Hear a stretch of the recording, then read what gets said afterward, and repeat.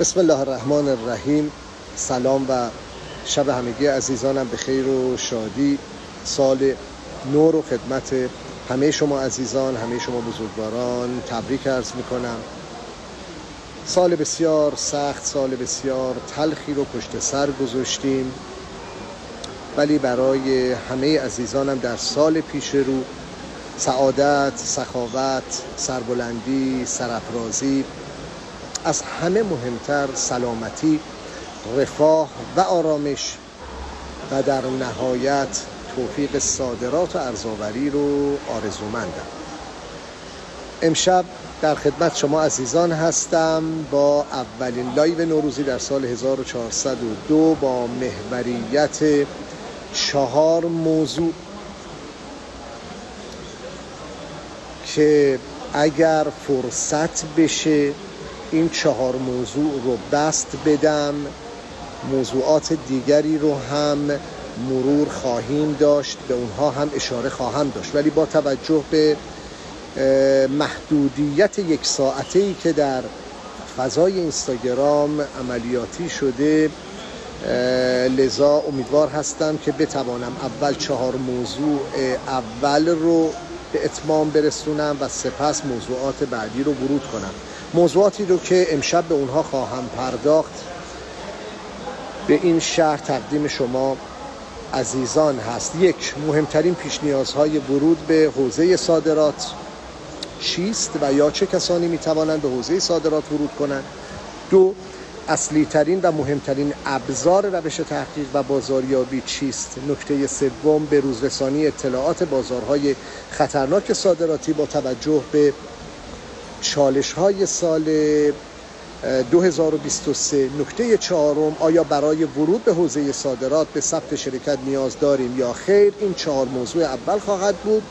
موضوع 5 و 6 که انشالله در صورتی که فرصت بشه به اونها خواهم پرداخت، تا چه میزان به شرکت‌های اماراتی اعتماد کنیم و نکته بعدی نرخ دلار را در محاسبات قیمت گذاریمون به چه شکل یا چند محاسبه کنیم. این نکات رو به عنوان سرتیتر موضوعاتی که امشب با شما عزیزان به اشتراک میگذارم در خدمت شما عزیزان خواهم بود. انشالله اگر فرصت شد با توجه به سوالاتی که شما عزیزان در زیر پستی که 2 یا 3 روز پیش در فضای پویش ملی صادرات به اشتراک گذاشتم عرض کردم اگر سوالی دارید لطفاً بپرسید، و همچنین سوالاتی که با دبیرخانه پویش ملی صادرات به اشتراک گذاشته می شود سعی می کنیم که لایوهای منظمی رو به صورت لایوهای 1 ساعته در خدمت شما عزیزان باشیم. بخوام اول برگردم به پیام نوروزی رو که من تقدیم به عزیزانم، تقدیم به مخاطبین پویش ملی صادرات داشتم. جمله‌ای رو مطرح کردم: نه طلا، نه سکه، نه دلار، نه ماشین، نه بورس و نه مسکن. در سال جدید فقط و فقط روی گوهر وجودتان سرمایه گذاری کنید و با توکل به خدا و اتکا بر توانمندی‌های خود و با اشراف بر آموزش‌ها و خدمات رایگان پویش ملی صادرات با چاشنی ایران پرستی، اخلاق و انصاف صادرات و ارزآوری را رقم بزنید که صادرات دانش می‌طلبد و نه سرمایه. عزیزان دلم، واقعاً روی هر کالایی که سرمایه گذاری بکنیم بعداً نمیتونیم جاش بذاریم. دقت کنید، تصور کنید دلار رو خریدید.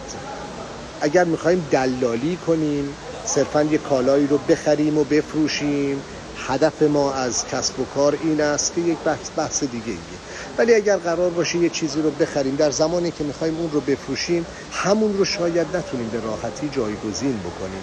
و من همواره با این مدل کسب و کار برای جوانان تحصیل کرده کشورم، برای جوانان کشورم مخالف بودم و این در حالی است که هر کدوم از ما ظرفیت‌هایی داریم، فقط کافیه روی گوهر وجودمون سرمایه گذاری کنیم، روی اشرافمون به زبان انگلیسی، روی اشرافمون به زبان یکی از زبانهای بازارهای هدف صادراتی تمرکز کنیم، بتونیم با دانش نوین صادراتی که پویش ملی صادرات به رایگان در اختیار شما عزیزان گذاشته است آشنا شویم و طعم خوب صادرات و ارزآوری را تجربه کنیم که موتور محرکه هر کشور، موتور مولد هر کشور صادرات هست.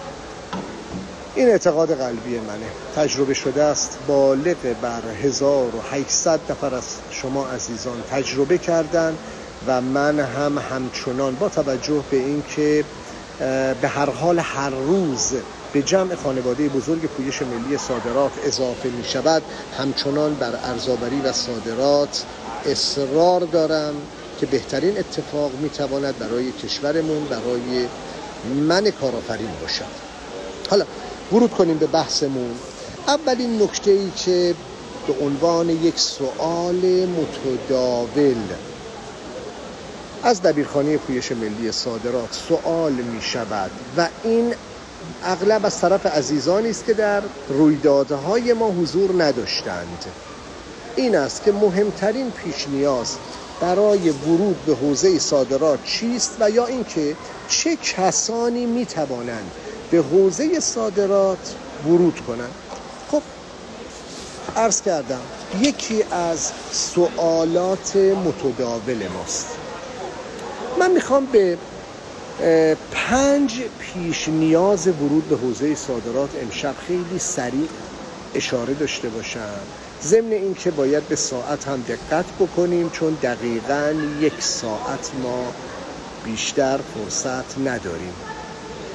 اولین و مهمترین پیش نیاز ورود به حوزه صادرات اشراف شما عزیزان بر یک زبان بازار هدف صادراتی. من انگلیسی رو اصل میدونم. چرا؟ چون دنیای پیرامونش بزرگتره. آلمانی رو اصل میدونم چون بر دانش سواره و میتوانیم روی موضوع صادرات خدمات فنی مهندسی و همکاری با شرکت هایی که به هر حال از تکنولوژی های خاص برخوردار هستند بیشتر تمرکز کنیم. ولی انگلیسی، آلمانی، عربی، آذری بخش مهمی از کشور ما اغلب به زبان آذری اشراف دارن. خود این میتونه یک فرصت بسیار خوب باشه اگر بتونیم تعامل سازنده‌ای رو با کشور ترکیه، با کشور آذربایجان داشته باشیم و حتی بتونیم همکاری‌های مشترکی رو تعریف بکنیم. ولی آیا زبان‌های دیگر؟ خب کسی که بر زبان ارمنی اشراف داره، حالا بازارش مقدار کوچکتره ولی میتونه از اون مسیر ورود کنه به بازار روسیه، زمانی که تعرفه ترجیحی ارمنستان با کشور روسیه صفر، زمانی که تعرفه ترجیحی کشور ارمنستان با تمام دنیا اغلب صفره. لذا پیش نیاز اول هر کسانی که مراجعه میکنید، آیا آشکازمیان از کجا شروع کنیم؟ اول خودتون رو محک بزنید. اگر سن و سالتون در سن و سال به هر حال زیر 30 ساله هست، شما بهترین زمان ورود به یادگیری یک زبان خارجی هستید. آقا یعنی بالاتر نمیشه؟ چرا میشه؟ یه مقدار سخت‌تره. ولی اونی که 18 سالشه، 19 سالشه، تازه وارد دانشگاه شده، تازه دانشجوست و مشغول به تحصیله، شما بهترین فرصت براتون واقعا تلاش بکنید به زبان انگلیسی اشراف پیدا بکنید. من میخوام کامنت ها رو نمیدونم ببندم یا نبندم تا بتونم مطالبم رو مطرح کنم و بعد کامنت ها رو باز بکنم. فکر میکنم بهتر است. خب پس ابتدا اشراف بر یک زبان بازارهای هدف صادراتی. نکته دوم اشراف بر آموزش‌های پویش ملی صادراته. اشراف بر آموزش‌های پویش ملی صادرات یعنی آقای آچکازمیان بدون آموزش‌های پویش ملی صادرات نمی شود. چرا می شود؟ ولی اولین شعار ما در پویش ملی صادرات این بوده: تجربه تلخ را تجربه نکنیم. یعنی محمد امین آچکازمیان اطلاعاتی رو در اختیار شما عزیزان قرار بدهد که هزینه‌های این تجربیات تلخ و شیرین رو خودش پرداخت کرده، حداقل شما تجربه نکنید. بارها به این مطلب اشاره داشتم، گفتم از لقمان حکیم پرسیدن ادب از که آموختی؟ گفت از بی ادبا. همین که من بتوانم یک تجربه موفق یا چندین تجربه ناموفق خودم رو با شما عزیزان به اشتراک بگذارم، شما رو از هزینه کردن در یک سری تجربیاتی که شاید برای شما اتفاقات تلخ، ضررها و زیانهایی رو رقم بزنه، من میتونم مانع بشم و شما رو از پرداخت این هزینه ها در واقع ممانعت کنم. خب این نکته بسیار مهمه. چرا میگم آموزش های پویش ملی صادرات؟ چون قدم به قدم از صادرات رو از کجا آغاز کنیم تا ورود به بازارهای جهانی و جهانی شدن رو با شما عزیزان دارم به اشتراک میگذارم. در اکانت محمدامین.کاظمیان از اولین پست لطفاً میتونید آموزه ها رو دنبال کنید. زیر هر پست سوال داشته باشید بپرسید، به موازاتش اورژانس صادرات دبیرخانه پویش ملی صادرات در خدمت شماست. باز روی این موضوع اصرار دارم، اشراف در آموزش‌های پویش ملی صادرات. ببینید ورود به حوزه بازرگانی خارجی بسیار جذابه. طرف با نگاه صادراتی ورود میکنه، بعد آرام آرام با یه سری چالش‌ها، با یه سری مشکلاتی مواجه میشه که بعد میبینه خب من که نتونستم بر این مشکل فائق بیایم، بیام ورود کنم به حوزه واردات، ولش کن. الان مثلا ارز ترجیحی هم که وجود داره، ارز ارزان هم که وجود داره، فرصت اولین دویست کردن هم که برای برخی از وارد کنندگان وجود داره. آقا ولش کن، همین منافعی که مثلا در واردات ما داریم از همونا استفاده کنیم. خب میخوام بگم آرام آرام شما رو از مسیر اصلیتون خارج میکنه و باز به مسیر واردات شما رو هدایت میکنه. لذا با آموزش ها حرکت بکنید. آن جایی که با مشکل مواجه شدید، با چالش مواجه شدید، لطفاً با دبیرخانه پویش ملی صادرات مسائل رو به اشتراک بگذارید. وظیفه ما فراتر از آموزش، فراتر از تربیت نسل جوان، تسهیلگری است. هر کاری که لازم باشه انجام میدیم تا شما عزیزان سفر صادراتی آسانتری رو تجربه کنید. نکته سوم، پیش نیاز سوم، اشراف بر دانش تأمین یک کالای صادراتی است. حالا وقتی صحبت از کالا میشه خدمات هم مد نظرمون هست دیگه. اون موقع هستش که ما میایم یک محصول صادراتی رو تعریف میکنیم بر اساس آموزه ها، بر اساس آموزش هایی که روی روش های تحقیق، ابزارهای بازاریابی، ابزارهای تحقیق و تحلیل در آموزه های پویش ملی صادرات در اختیار شما عزیزان گذاشته ایم. پس اشراف بر دانش تأمین سومین پیش نیاز ورود به حوزه صادراته. یعنی من زبان انگلیسی بلد باشم، با آموزش های پویش ملی صادرات حرکت بکنم، ولی روی موضوع یافتن یک کالای صادراتی کار نکرده باشم، کرده باشم، پیدا کرده باشم، کالایی که جذابیت‌های صادراتی داشته باشه رو انتخاب کرده باشم، ولی روی دانش تأمین اون کالا ورود نکنم، خودم رو خدایگان اون محصول ندانم، باز فایده‌ای نداره. نکته چهارم، موضوع تیم سازی.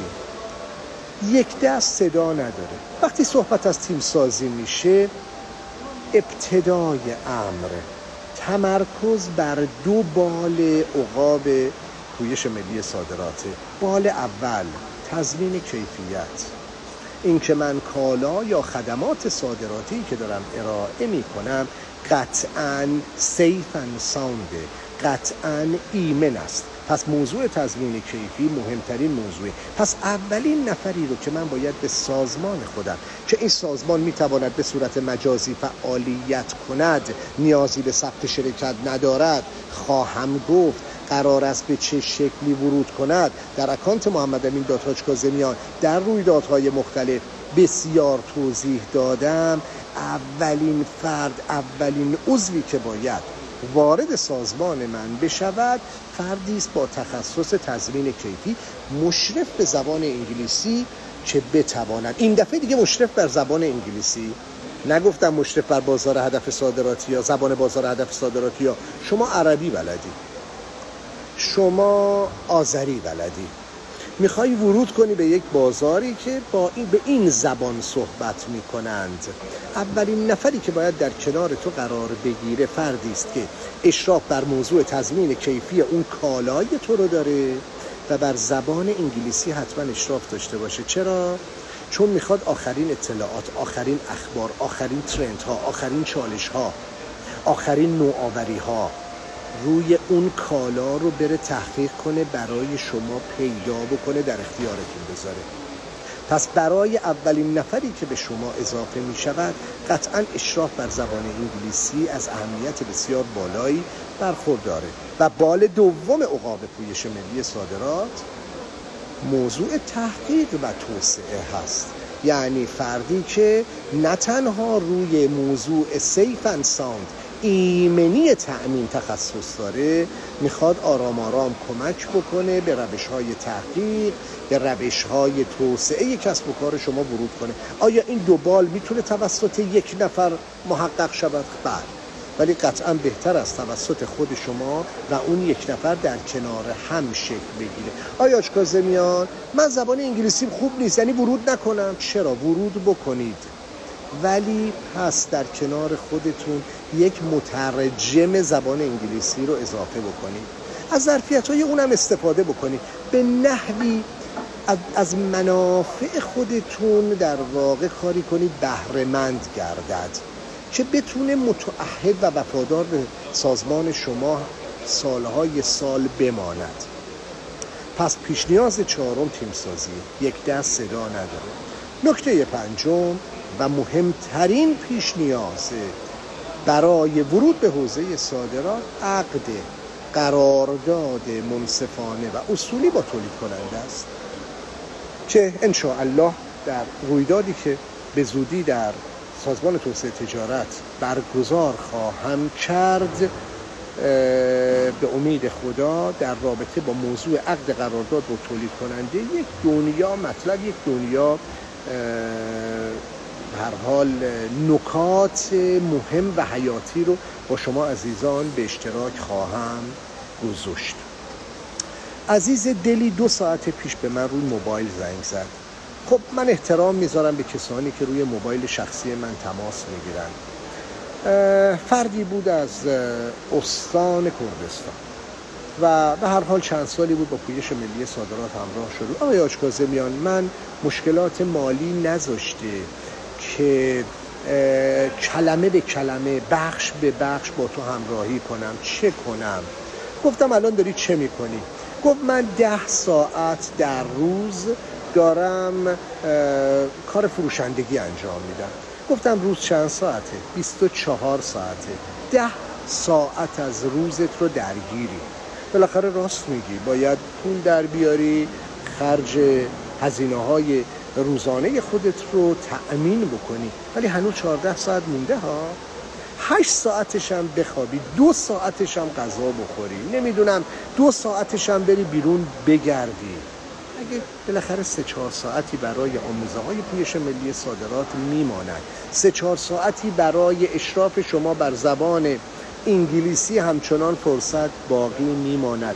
باور داشته باشیم 5 ساعت 6 ساعت در هفته شما را تبدیل می کند به یک کسی که اشراف بر زبان انگلیسی تجاری کامرشیال خواهید داشت. 6 ماه وقت بذارید، 6 ماه هفته 6 ساعت.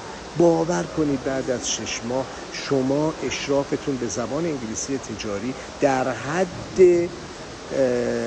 به قول معروف رفع مشکلاتتون، رفع نیازهای روزمرتون خواهد بود. پس عزیزان دل من، صادرات میتونه در ابتدای راه کار دوم باشه، ولی کار دوم نیست. آرام آرام پل پشت سرتون رو خراب کنید، با آموزه ها حرکت کنید. بارها به این شعر اشاره داشتم، خود راه بگویدت که چون باید رفت. چرا؟ چون آروم آروم با همه جوانب، با همه مسائل آشنا میشید. خدا هست، پویش ملی صادرات هست، بنده حقیر همواره در کنار شما عزیزان هستم. خب دومین موضوع که باز خیلی به ما مراجعه میشه و سوال میکنه، آیا کاظمیان ما سرمایه نداریم؟ ما سرمایه نداریم که ورود کنیم به یک نمایشگاه تخصصی به عنوان غرفه‌دار و بتونیم با ابزار غرفه‌داری بتونیم حالا مشتری جذب بکنیم یا مشتری خلق بکنیم یا با مشتریان مذاکره بکنیم. عزیزان دل من، اصلاً در 2 سال اول نیازی به ورود به نمایشگاه‌های بین‌المللی، به نمایشگاه‌های بین‌المللی با عنوان غرفه‌داری به هیچ عنوان نیست. من مطالبی رو که عرض میکنم تماماً بر اساس آموزه هاست و همه در اکانت محمد امین آشکازمیان، محمد امین حاج کاظمیان دقیق، کامل، تمام و کمال ارائه شده. چرا میگم نیاز نیست؟ چون تمام اطلاعات مشتریان بالقوه شما در فضای اینترنت، در لینکدین، در اتحادیه های بین المللی همه وجود داره. بذارید یک تجربه حالا تلخی رو از گلفود ماه گذشته خدمتتون عرض بکنم. یکی از سیاست‌هایی که دولت امارات داره اینه که میخواد تلاش بکنه، حتما داره ها، خیلی هم هوشمندانه است. به هر حال اینا هم نشستن استراتژی چیدن برای این کار. میخواد اعلام کنه که آقا تمام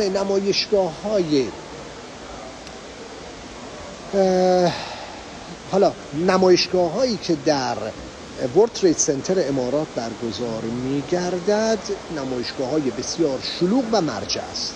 خب تلاشش اینه. میاد چه میکنه؟ میاد در واقع به هر حال هم تبلیغات محیطی، هم تبلیغات رسانه‌ای، هم تبلیغات بین‌المللی رو به نحو درست انجام میده. اتاق‌های بازرگانی رو دعوت میکنه، تخفیفات خوبی رو به پاویون‌های به هر حال کشورهای مختلف ارائه میکنه. میگه آقا هزاران نفر در لیست انتظار هستند.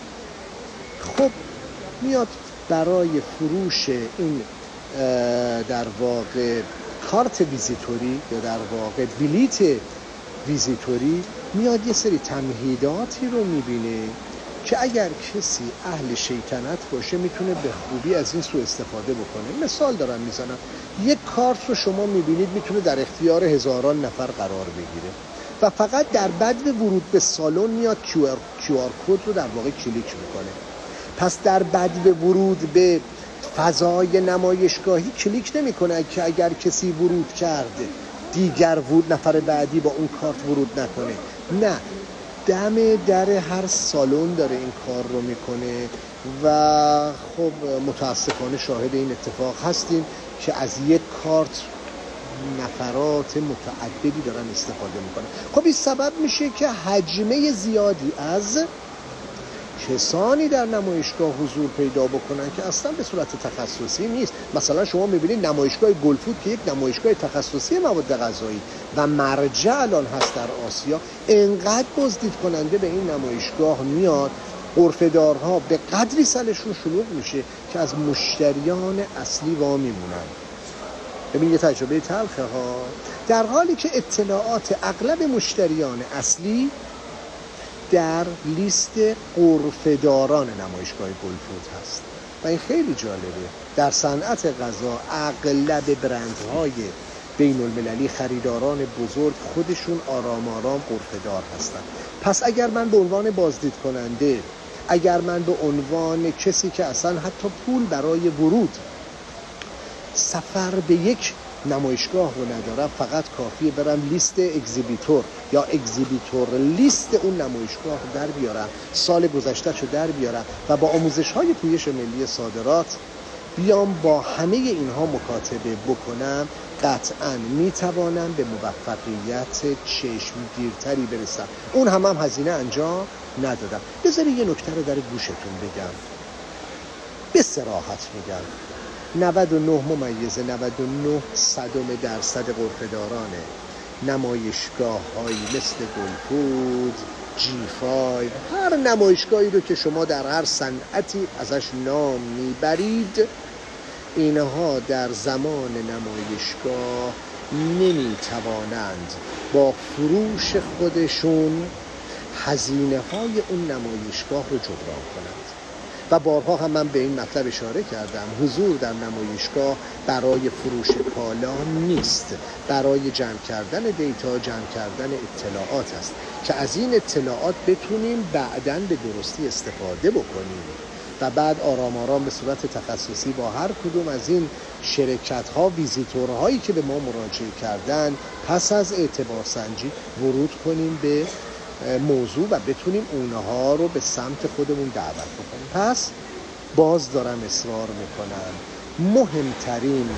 مهمترین ابزار روش تحقیق، مهمترین، کم هزینه ترین، اصلی ترین ابزار روش تحقیق و بازاریابی استفاده از اطلاعاتی است که در فضای اینترنت، در فضای لینکدین، در وبسایت هایی که ریکالاها یا مشکلات و گرفتاری های به هر حال آسیب ها رو در اون ارائه کردن، در سایت شرکت هایی که دارندگان استانداردهای اون صنعت هستند، در سایت اتحادیه های بین المللی اون صنعت، همه با همه پیدا میشه که نه نیازی به هزینه داره، نه نیازی به پول داره، به هیچ نیاز نداره.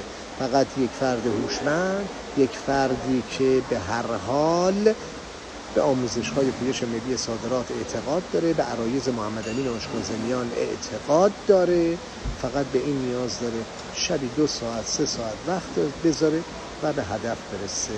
این خیلی سخته، باور کنید سخت نیست. ویدیویی که در زمان گلفود با شما عزیزان به اشتراک گذاشتم، سرکار خانومی که از عزیزان دل پویش ملی صادرات هست و همراه هست با پویش ملی صادرات، با آموزه‌های پویش ملی صادرات همراه شده، دقیقاً به همراه صدها نفر دیگه همه با همه تجربه موفق مشابهی رو به همین شکل تونستن رقم بزنن و هرگز به عنوان غرفه‌دار در نمایشگاه خارجی حضور نداشتن. خب چه کنیم؟ به چه شکلی، با چه ابزاری بتونیم ورود کنیم؟ عزیزان دل من، اول از همه نکات طلایی رو که الان خدمتتون باز تکرار میکنم، چون قبلا همه این موارد اشاره شده. بررسی تریتوری یا دامنه حضور رقبای خارجی، قدرت رقبای خارجی، توان رقبای خارجی است. رقبای خارجی گفتم، بعد از اون رقبای داخلی. چرا رقبای داخلی رو اول نمیگم؟ چون شما قراری تولید کننده باشید. شما بعداً باید بیایید ببینید تولید کنندگان داخلی کیا هستن و بین اونها بهتری رو انتخاب کنید. باز همه اینا رو در اکانت محمد امین آشکازمیان در رویدادهای مختلف تعریف کردم. پس باید ما اشراف بر توانمندی ها، قلمرو رقبای خارجیمون اول و سپس توانمندی‌های تولید کنندگان و رقبای داخلی، اون که آنهایی که قرار در آینده رقبای ما باشند، اشراف جامع پیدا کنیم. نکته دوم، خلق یک ویترین تخصصی. اونجا که میگم 4مین پیش نیاز ورود به حوزه صادرات تیم‌سازی بال عقاب میشه، یک طرف تضمین کیفی، یک طرف میشه تحقیق و توسعه. ما به اینا نیاز داریم تا بتونیم یک ویترین تخصصی، یک وبسایتی رو برای خودمون ایجاد کنیم. بهترین اتفاق اینه که من یک سایت خوب، یک سایت جامعی رو خلق بکنم و بنشینم بر اساس آموزه ها عمل کنم و آرام آرام شاهد این اتفاق باشم که مشتری به سمت من حرکت بکنه. یعنی یک ویترین هوشمندانه، یک ویترین هدفمند، ویترینی که متعلق به خود منه و من رو به عنوان مرجع اون محصول صادراتی، اون کالای صادراتی، اون خدمات صادراتی معرفی می‌کند و من اونجا بتوانم اطلاعات جامعی رو در اختیار دیگران بگذارم و مشتری با رصدش من رو پیدا بکنه. چقدر این نکته قشنگه.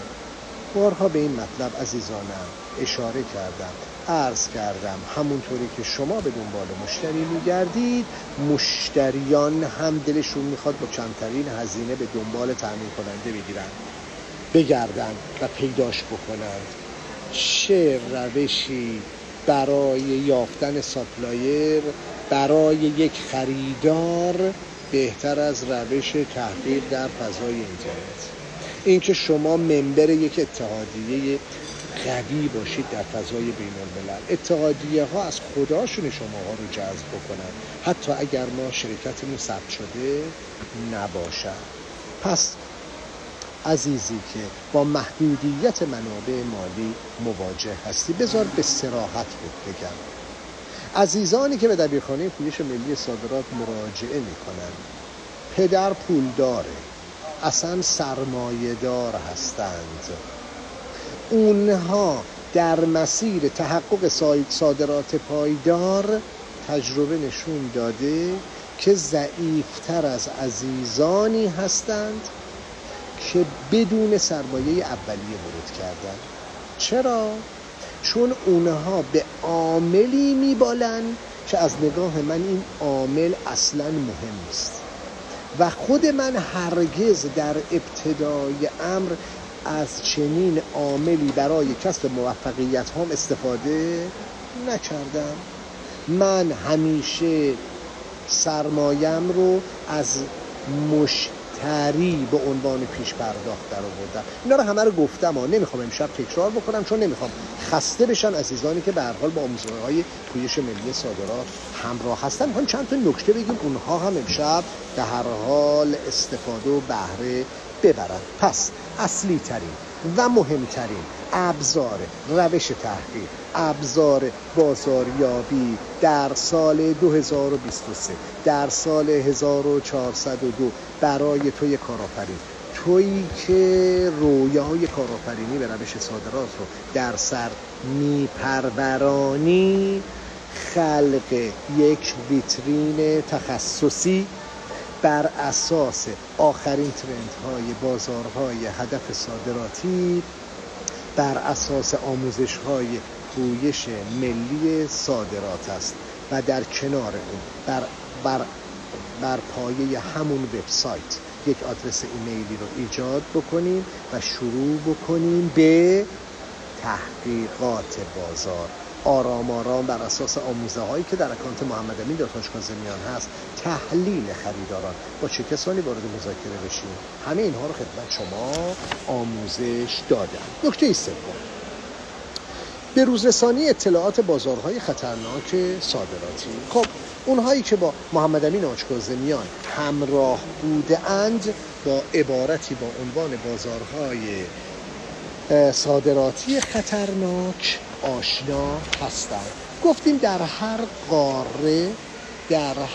قاره ما با یک سری بازارهای خطرناک مواجه هستیم. بازار خطرناک در ادبیات پویش ملی صادرات، در ادبیات محمد امین کاظمیان به چه شکل است؟ به این شکل است که شما به عنوان یک صادر کننده کالایی رو صادر کردید، کالا وارد بازار هدف صادراتی می شود، مشتری پول شما رو پرداخت نمی کنه و شما قادر به ری اکسپورت کردن، قادر به حفظ مالکیت کالای خودتون نیستید. مثال میزنم، کالای شما وارد بندر پورتکلانگ مالزی می شود، ناواشوای هندوستان، جبل علی در امارات کالا وارد میشه. شما به خیال این که حالا مشتری اگه پولشو نداده شما صاحب کالا هستید، میتونید به کشتیرانی بگید که آقا اگه مشتری پول منو پرداخت نکرد لطفاً کالا رو به حسن آقای دیگری، به یک مشتری دیگری ریلیز بکن، یا اصلا آقا به هزینه من دیگه چاره‌ای ندارم، به هزینه من صادر کننده کالای من رو ری اکسپورت کن به یک بازار هدف صادراتی دیگر. با این امید این کار رو انجام میدیم، غافل از این که متاسفانه پس از ورود کالای شما، کانتینر شما، محموله صادراتی شما به بنادر برخی کشورها، شما با داشتن 3 نسخه اصل بارنامه همچنان دیگر قدرت ری اکسپورت کردن کالا رو ندارید و نیاز دارید به مجوز اون مشتری که کالا به نام اون مانیفست شده و وارد بازار هدف صادراتی شده. ما به این بازارها میگیم بازارهای خطرناک. امیدوارم که شفاف بوده باشن، مخصوصا برای عزیزانی که تازه به جمع ما پیوستن. در هر قاره هم از این بازارهای خطرناک داریم. در آسیا میشه امارات. شما کالا رو برای جبل علی ارسال بکنید، مشتری اماراتی پول شما رو پرداخت نکنه، چه اتفاقی میفته؟ شما نمیتونید اکسپورتش بکنید مگه با لنج فرستاده باشی. اون موضوع لنج اصلا یه موضوع دیگه است که من پیشنهاد نمیدم. من اصولا دوست دارم معمولا اگرم حجیمه هست توسط کشتیرانی، حالا با شرایط در واقع کشتی‌های استاندارد حمل بشه. حالا در این مورد هم قبلا صحبت داشتیم ولی امشب نمیخوام به اون اشاره کنم. شما وقتی کالا وارد امارات شد، اگه مشتری پول شما رو پرداخت نکرد، شما قادر به اکسپورت کردن کالا نیستی مگر با اجازه اون مشتری، اون شرکتی که اون کانساینی که نامش در بارنامه آمده است. هندوستان همینطوره، مالزی همینطوره، اندونزی همینطوره. دارم فکر میکنم چه کشورهای دیگه. روسیه همینطوره. خب در قاره اقیانوسیه کشور فیجی، بندر لاتاکیا در فیجی به همین شکله. در قاره آمریکا پورت‌های برزیل میشه سانتوس، پاراناگوا، ایتاجای، اینها به همین شکله. وقتی که اونجا برسته شما اگه مشتری پرداخت نکرده باشد، شما نیاز به مجوز از طرف خریداری دارید که فردی دارید که نامش در بارنامه آمده است یا در مانیفست کشتی اومده. در اروپا چطور؟ بندر ملیلا در اسپانیا بندری است در کشور مراکش، ولی این بندر در واقع اروپایی حساب میشه، از کشور اسپانیاست ولی در کشور مراکش قرار داره. پس تمام آفریقا همینطور، الجزایر، خود مراکش، لیبی، الجزایر رو فکر کنم عرض کردم خدمتتون. خب حالا آقای آشکازمیان اینا رو قبلا هم گفته بودی، حرف نو میخوام براتون بزنم. بعد از داستان کرونا، به این مطلب عزیزان دقت کنید، بعد از داستان کرونا با توجه به محدودیت‌هایی که برای کشتیرانی‌ها در گمرکات توسط هلث اتوریتیز ها ایجاد شد، اغلب کشتیرانی‌ها مانند مرسک لاین، سفمارین، سیلند، اینها موظف هستن مانیفست کشتی خودشون رو قبل از ورود به بنادر ببندن و نام مشتری رو اعلام کنن. خب نام کشتی، خب این مانیفسته کی بسته میشه؟ قبل از ورود. آیا آشکازمیان یعنی چی؟ ببینید شما تا 3 روز قبل از ورود، 2 روز قبل از ورود میتونید مانیفست کشتی رو با یک پرداخت، یک هزینه تغییر بدید. پس اگر مشتری پرداخت شما رو انجام نداد، شما قادر خواهید بود مانیفست کشتی رو با کشتیرانی هماهنگ کنید، بگید آقا من میخوام نام خریدارم از عباس آقا تبدیل کنم به حسین آقا، از ABC تبدیل بکنم به FGH. ولی وقتی که کشتی وارد شد، پهلو گرفت، این کانتینر شما متاسفانه فقط و فقط با مجوز اون وارد کننده‌ای که نامش در مانیفست هست امکان انتقال به نفر بعدی داره. خب در شرایط کرونا چه اتفاقی افتاد؟ شرکت‌ها برای اینکه با هزینه‌های انبارداری مواجه نشن، با هزینه‌های حق توقف مواجه نشون، عزیزان دل من فرق است بین دموراژ و دتنشن. دقت کنید، دموراژ و دتنشن. دموراژ مال دموراژ و استوریج میشه حق توقف و انبارداری در محل گمرک است. دتنشن مربوط میشه به دموراژ و فاصله‌ای که شما کانتینر رو از محل گمرک خارج کردید. خارج کردید بردید تو انبارتون، بار رو تخلیه کنید و برگردونید. اگر قرار است به کسی فری تایم بدهیم، به مشتریمون فری تایم بدهیم، حتما از کشتیرانی بخواهیم که 14 روز یا 20 روز به من فری تایم روی دتنشن بده، نه فقط دموراژ مال محوطه کانتینریه، مال محوطه ترمیناله، ولی دتنشن بیرون محوطه رو هم شامل می شود. پس به این مطلب دقت کنیم، چون مشتری باید این کانتینر رو ببره. در اغلب کشورهای دنیا مشتریان کانتینر رو میبرن تو انبار خودشون، تخلیه میکنن و کانتینر خالی رو برمیگردونن. بهتر است که روی دتنشن تمرکز کنیم. خب برگردیم.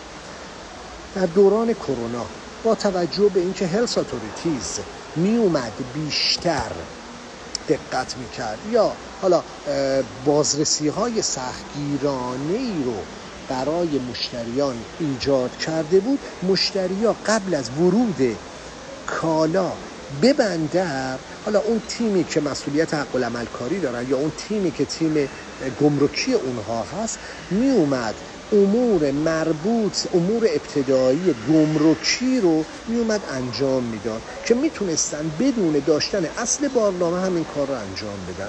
خب این کار اتفاق میفته و خب کالا بدون داشتن اصل بارنامه ها، کالا توسط اون شرکت به محض اینکه ورود پیدا میکنه، چون کار گمرکی ابتداییش انجام شده است، به نام اون شرکت در گمرکات ثبت میشه. اتفاقی که در استرالیا الان داره میفته. هیچ وقت استرالیا به عنوان بازار خطرناک از طرف محمد امین آشکازمیان معرفی نشده، ولی الان استرالیا به عنوان بازار خطرناکه، کانادا به عنوان بازار خطرناکه. پس چی کار کنیم آقای آشکازمیان؟ راهکار اول حتما تصفیه حساب با خریدار حد اقل 10 روز قبل از ورود کالا به بندر مقصد، تا بتونیم در صورتی که مشتری خطا کرد، خطایی از مشتری سر زد، بتونیم سریعا مانیفست کشتی رو تغییر بدیم. 1. 2. و چه بهتر خواهد بود که رصد کنیم کانتینرمون یا محمولمون رو. من دارم در رابطه با محموله‌های دریایی صحبت میکنم، و محموله زمینی که از مرز عبور کنه مرغ از قفس پرید، یا محموله هوایی که وقتی ارسال بشه شما دیگه مالک کالای خودتون نیستید. حتما عزیزان دل من برای محموله‌های زمینی، محموله‌های دریایی، محموله‌های ریلی، محموله‌های پستی حتما قبل از هم تصفیه حساب بشوید. آقای آشکازمیان پس امارات رو چی کار کنیم؟ آقا ترانزیت ها شما میگید 10 روز قبل. خب برای امارات، برای روسیه، برای هندوستان، برای مسیرهایی که ترانزیت تایم کوتاهه، ما قبلا مالتا رو میزدیم 5 روزه. مالتا تو اروپا با از بندر عباس 5 روزه کشتیرانی جمهوری اسلامی میبرد.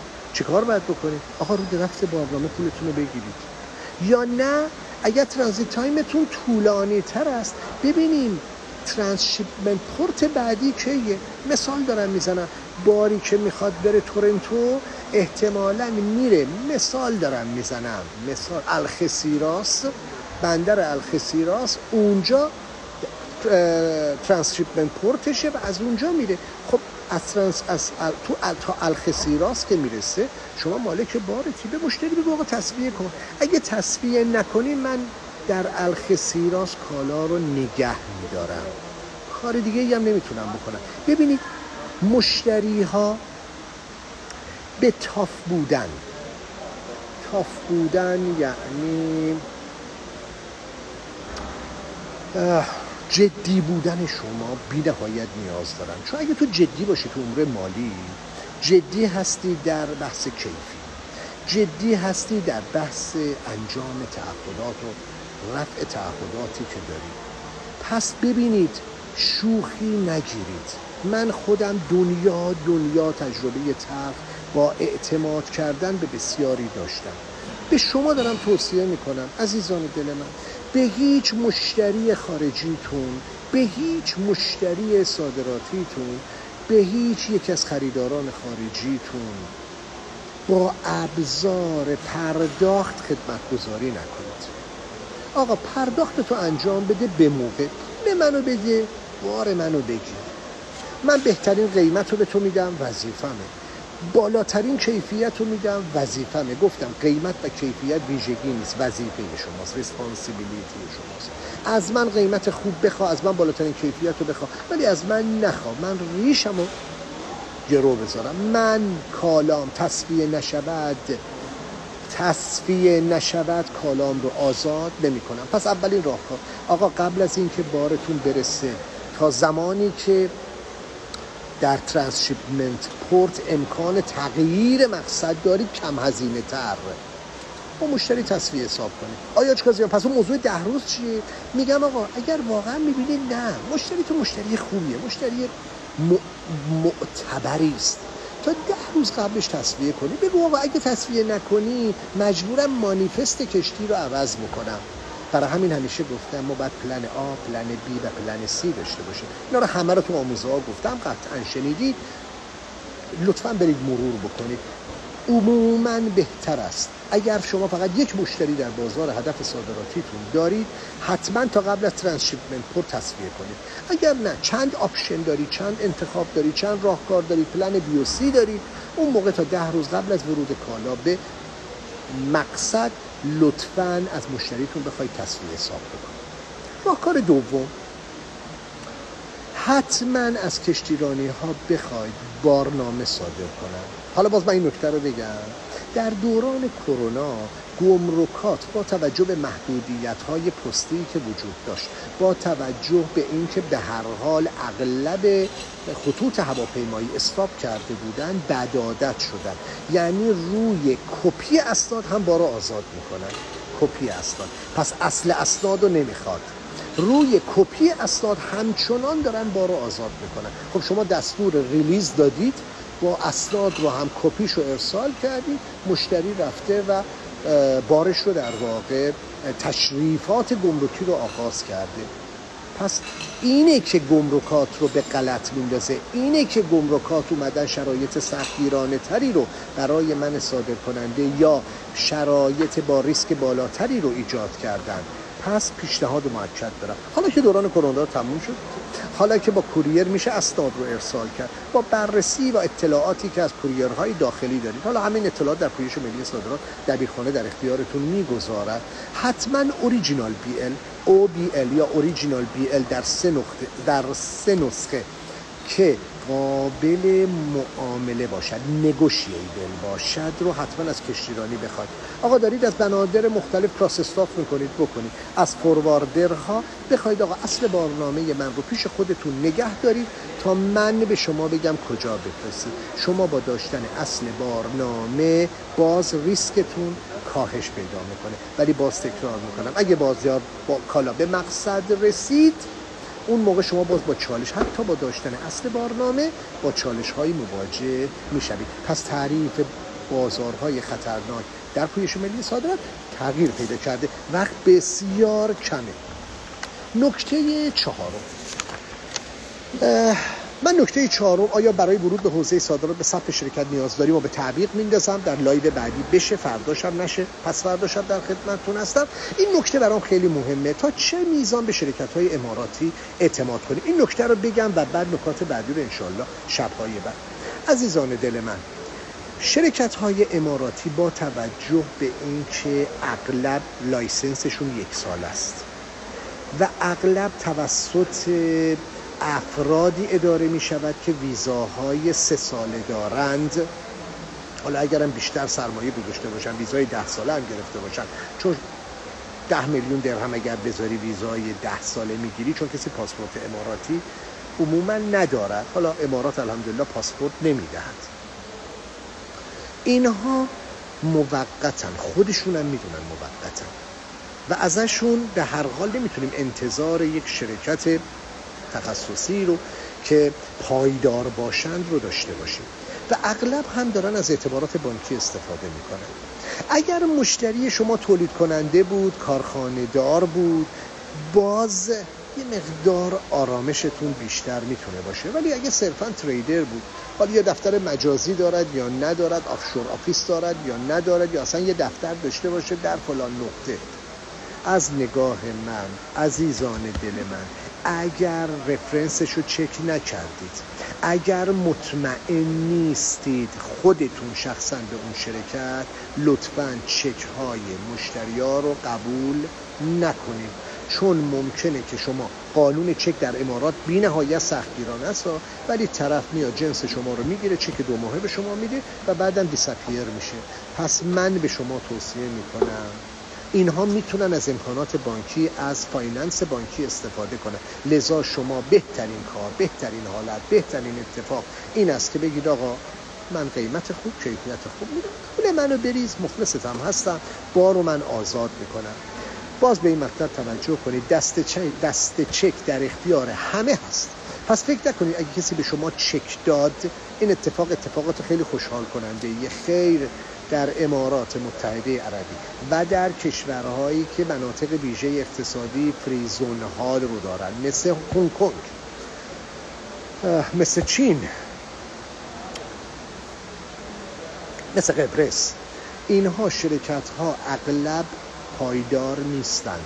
باز اگه کارخونه دار بودن، رفتیم کارخونه شون رو دیدید که در یک کارخونه حالا به هر حال ماشینالاتی داری، حالا حواستون باشه که این کارخونه های اشتراکی نباشد، یعنی کارخونه قطعا متعلق به خودشونه. 6 ماه اومدید چک کردید، دیدید با برند اون شرکت دم درش خورده، شرکت تولید داره، کالاشو در بازار دیدید و موضوع پخشش رو بررسی کردید. حالا کار ندارم، باز همه رو گفتم امشب. به هر حال میخوام در این فرصت چند دقیقه دیگه که مونده یه مقدارم شنونده شماها باشم، باز ازتون خواهش میکنم به شرکت‌های اماراتی لطفاً پولتون رو بگیرید، بار رو آزاد کنید. مخلص همه شرکت‌های اماراتی هم هستم، ولی شرایط امارات شرایطی است که لایسنس ها 1 ساله است، ویزاها 3 ساله است. به این نکته لطفاً توجه خاص داشته باشید. آقا نرخ دلار رو هم چند محاسبه کنید، اینم بگم، باز مهم، سوال بسیاری از شماها هست. من با سوء مدیریت حاکم در کشور زاویه دارم. من اعتقاد دارم که چالش‌های موجود در کشور میتواند متأثر از تحریم باشد، ولی سوء مدیریت‌ها اون رو داره دامن میزنه. من تعریفی از دلار 60,000 تومانی رو نمیفهمم. من تعریفی از این رو نمیفهمم که ایران با عربستان مذاکره میکنه دلار باید کاهش پیدا بکنه. من این رو نمیفهمم و چون تحصیل کرده رشته اقتصادم نمیپذیرم، چون در بازارهای بین المللی حضور دارن این مطالب رو نمیپذیرم. عزیزان دل من، در یک برنامه ریزی بلند مدت هر زمانی که دارید قیمت میدید، بارها بهتون گفتم، نرخ دلارتون رو در اون روز 15 تا 20% زیر نرخ متوسط اون هفته در نظر بگیرید. یعنی اگه یه دلار است 45 میشه 60,000 تومان، من نمیپذیرم که شما رو 60,000 تومان حساب کنید. نه، شما میایید روی متوسطش 15% پایین‌تر، من 20% پایین‌تر. مثال میزنم، در لایو قبلی اون موقع که دلار نزدیک به 57,000 تومان بود، من لایو گذاشتم، همه مستندات هست، گفتم دلار 45,000 تومان در نظر بگیرید و دیدید که دلار هم زیر 45,000 تومان نیامد. قطعاً وقتی تصمیم ساز حرمت ارز خودش رو، به قول معروف پول رایج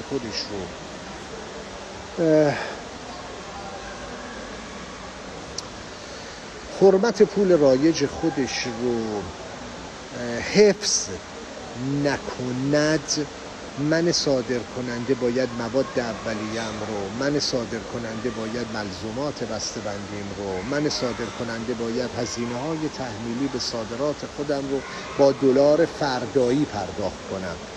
اون کسی که مواد اولیه میفروشه، اون کسی که داره به من کارتون میفروشه، نایلون میفروشه، سلفون میفروشه، وقتی دلار هست 45,000 تومان، دلارشو فردایی متاسفانه اغلبشون محاسبه میکنن. یعنی میگن آقا ممکنه فردا باشه 48 تومن، من دیگه مواد اولیه گیرم نیاد. چون هزینه های من صادر کننده متاسفانه افزایشی خواهد بود، من صادر کننده باید هوشمندانه بر اساس منطق ریسک مالی خودم رو به درستی محاسبه بکنم. از من بشنوید دلارتون رو 15%، من 20% زیر نرخ متوسط هفته جاری خودم در نظر میگیرم. آیا اشکازمیان نمیخرن؟ بعضی رقبا میرن بالاتر حساب میکنن، اشتباه میکنن.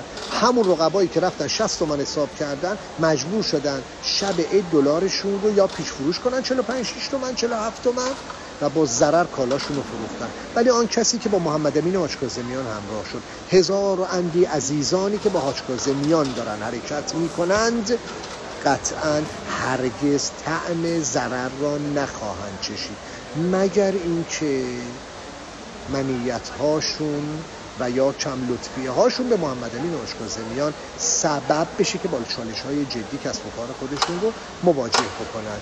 یادمون نره در کنار هم هستیم، با اتحاد و همدلی دلمون میخواد اتفاقات خوبی رو رقم بزنیم. آیا حاج کاظمیان امروز نرخ دلار رو چند حساب کنیم؟ من به شما میگم 45,000 تومان امروز دلار، ولی دارید بالا حساب میکنید. ولی میخوام که کار رو جلو ببرید.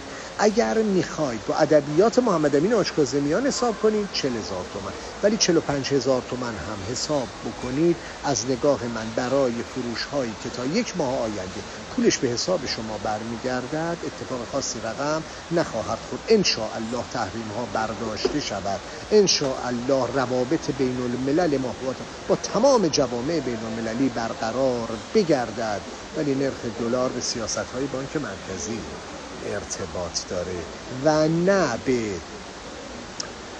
اینکه آیا پولهای بلوکه شده ما در چین یا در عراق در فلانجا آزاد می شود یا نشود. اون تأثیرات کوتاه مدت داره، تأثیرات بلند مدت بر ارز رایج یک کشور بر اساس سیاست‌های بانک مرکزی و دامنه سفره هزینه‌های سفره پهن دولت ارتباط مستقیم داره. متاسفانه تا زمانی که ما هزینه‌های دولتمون رو نتونیم مدیریت کنیم و هزینه‌های دولت ما بسیار زیاد باشد، متاسفانه باید شاهد چنین مسائلی افزایش نرخ دلار باشیم.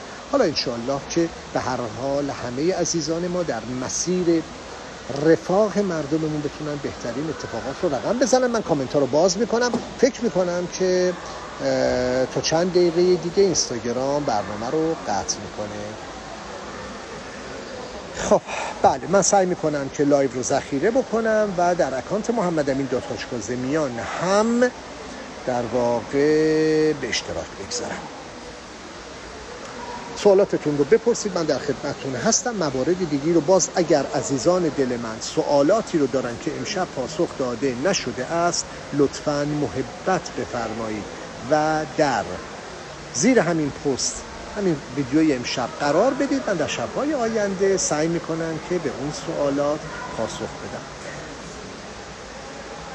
در رابطه با رفع تعهدات صادراتی در لایو بعدیم نکاتی رو ارائه خواهم کرد. در رابطه با موضوع قیمت گذاری کالا در همین اکانت اکسپورت کمپین، چندین سال پیش گام فکر میکنم 4م یا 5م رو با موضوع قیمت گذاری محصولات صادراتی مطلب ارائه کردم. انشاءالله در رویداد بعدی هم این مطلب رو خواهم گذاشت. برید مطالب رو ببینید. من نکته بگم، فرق بین پویش اکانت اکسپورت کمپین و اکانت محمد امین حاج کاظمیان در این است که در اکانت محمد امین حاج کاظمیان تمام پست ها منظم از اولین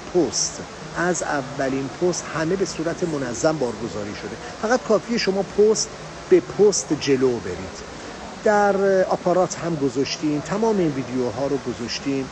در اکانت اکسپورت کمپین یه مقدار بی‌نظمه، چون ما اکانت محمد امین حاج کاظمیان رو در دوران کرونا راه اندازی کردیم، لذا سعی میکنیم که رویدادها رو مجددا 10 گام رو در اکانت محمد امین حاج کاظمیان بارگذاری کنیم. رویدادهای پیش رومون هم یکی از موضوعاتش موضوع قیمت گذاری خواهد بود.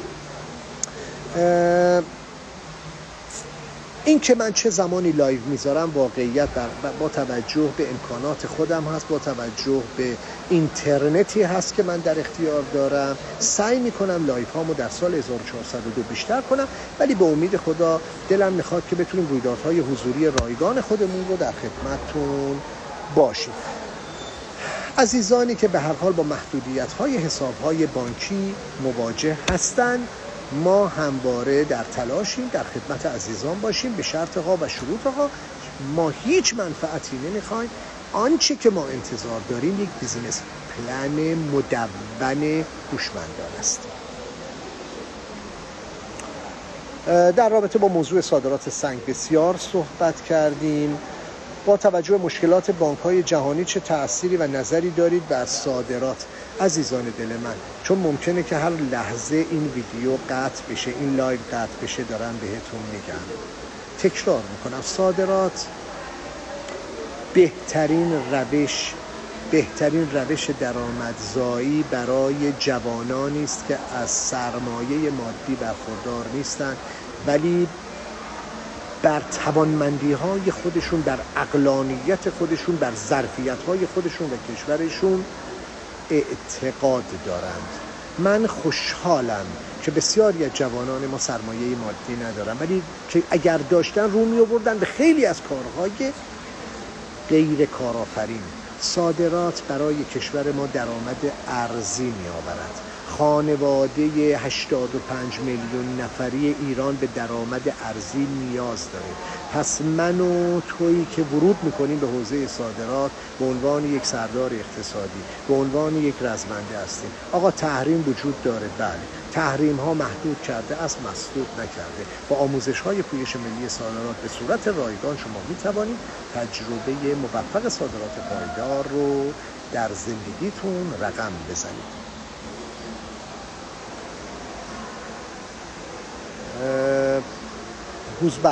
همایش حضوری انشالله در سال 1402 به زودی خواهیم داشت.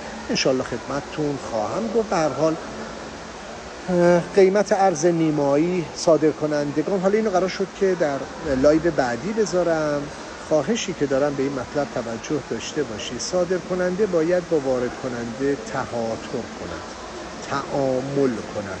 ما باید ارز صادراتیمون رو در اختیار وارد کنندگان قرار بدیم.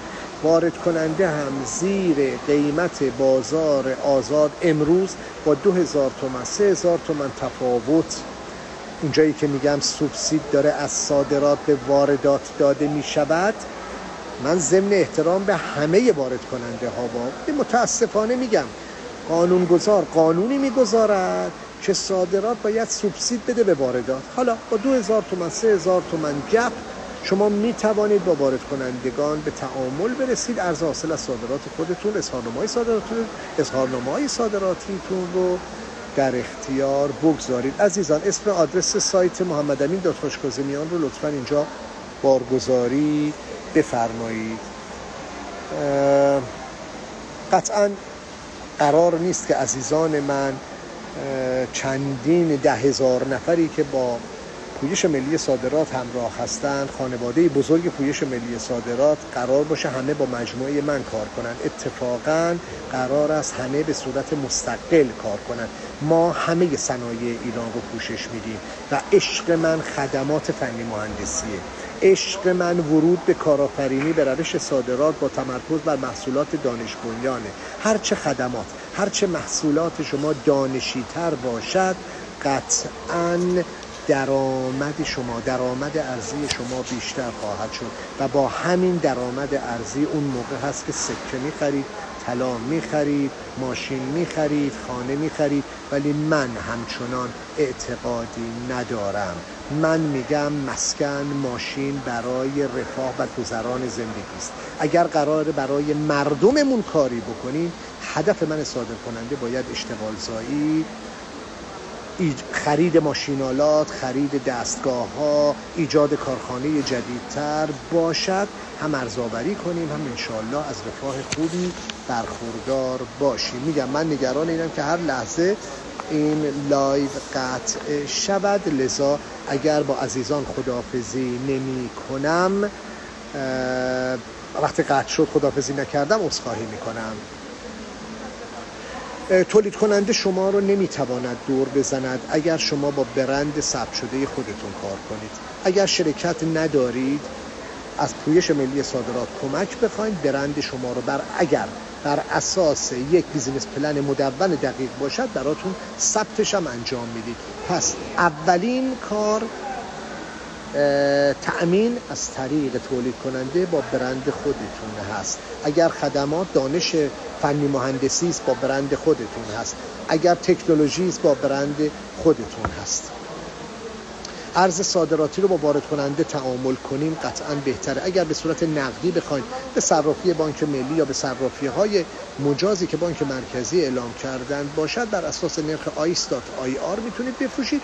خب قرار بود بر اساس آخرین اتفاقاتی که 2 ماه پیش 3 ماه پیش 1 ماه و نیم 2 ماه پیش افتاد قرار بود که این گپ 2000 تومان باشه، ولی من نمیدونم چرا دوباره تصمیم ساز ما اشتباه میکند و نرخ دویست رو فاصلش رو با نرخ بازار آزاد بیشتر میکند، در حالی که من همواره گفتم ای کاش تصمیم ساز ما بداند که بازار آزاد ارز بازار دشمن نیست. نیازهای ارزی کشور اگر آزادانه مرتفع نشود قیمت ارز میتواند بالا یا پایین بیاید. بعضی ها میتونن شیطنت بکنن. برای اینکه جلوی شیطنت ها رو بگیریم دولت باید خودش تبدیل به بازارساز شود. جناب استاد عرض ادب فرمودیم پول تسویه شود سپس بار آزاد شود، اما با توجه به وبسایت و ایمیل خوب باز هم اعتماد نمی‌کنم پرداخت کنند. عزیزان دلی که با پویش ملی صادرات همراه هستند با کمک من دارن صادراتشون رو رقم میزنن، مشتری‌ها بهشون اعتماد میکنن. چون یکی از کارهایی که میکنن اینه که مشتری‌ها رو میارن خودشون تولید کننده رو نشون میدن، نقش آفرینی میکنن، اعتماد خلق میکنن. من هم در خدمتشون هستم. بسیار هستن کسانی که مشتریانشون رو میارن، من توجیه میکنم، میگم همه اینا برمیگرده به تویی که قراره ورود کنی به حوزه صادرات و بتونی من محمد امین آشکازمیان رو به درستی توجیه کنی. حالا امشب برام جالبه، فکر کنم 1 ساعت شد و قطع نشد. حالا چطور باید با برند خودمون کار کنی وقتی مشتری سایت کارخانه تولیدی را میخواهد؟ اگر مشتری نیاز داره به مدارک تولید کننده، مدارک شما با اون شرکت تولید کننده به یک توافقی میرسید. توافق رو عرض کردم در رویداد بعدی جامع و کامل برای شما عزیزان مجددا توضیح خواهم داد. شما به عنوان EMC فعالیت میکنید، پول حتی میتواند به حساب اون تولید کننده بیاد. قرار نیست شما اینوالو بشید. عزیزان دل من، اگر به صادرات رسیدید از صراف ها بخواهید پول رو به حساب تولید کننده هاتون بریزن، نه به حساب خودتون. فردا شما گرفتار دارایی خواهید شد. لذا با یک سری مدل هایی میتوانید تولید کننده رو، اینها رو همه رو گفتم و میگم تو اکانت محمد امین آشکازمیان همه موجود، همه مطالب موجوده. گفتم چه میشود که تولید کننده شما را دور میزند و چه میشود که مشتری شما رو دور میزنه. ولی برای اینکه خیلی صریح بهتون بگم، اگر شما با مشتریتون صادق باشید و خدماتی رو ارائه بکنید که تولید کننده نتواند، مشتری آرامش میخواد و بسیار هستن تولید کنندگانی که دنیای پیرامونشون رو در بازارهای داخلی تعریف کردن، در بازار عراقی که در کنارشون هست، در دسترسشون هست تعریف کردن. شما با عقد قراردادی که من خدمت شما عرض کردم و باز خواهم کرد، اطلاعات بیشتر و جامع‌تر رو در رویداد بعدی خدمتتون تقدیم خواهد کرد، میتونید یک قرارداد بسیار خوبی رو با تولید کننده‌تون ببندید. ترند خشکبار ارگانیک هست. امروز موضوع ارگانیک از اهمیت بسیار بالایی برخورداره. تأمین محصولات ارگانیک با استاندارد ارگانیک اروپا و آمریکا، USDA و اروپا، اینها رو در ایران میشه این گواهینامه ها رو گرفت، چه بسا خود ما هم گرفته ایم، و همچنین تولید بر اساس استانداردهای GFS. ما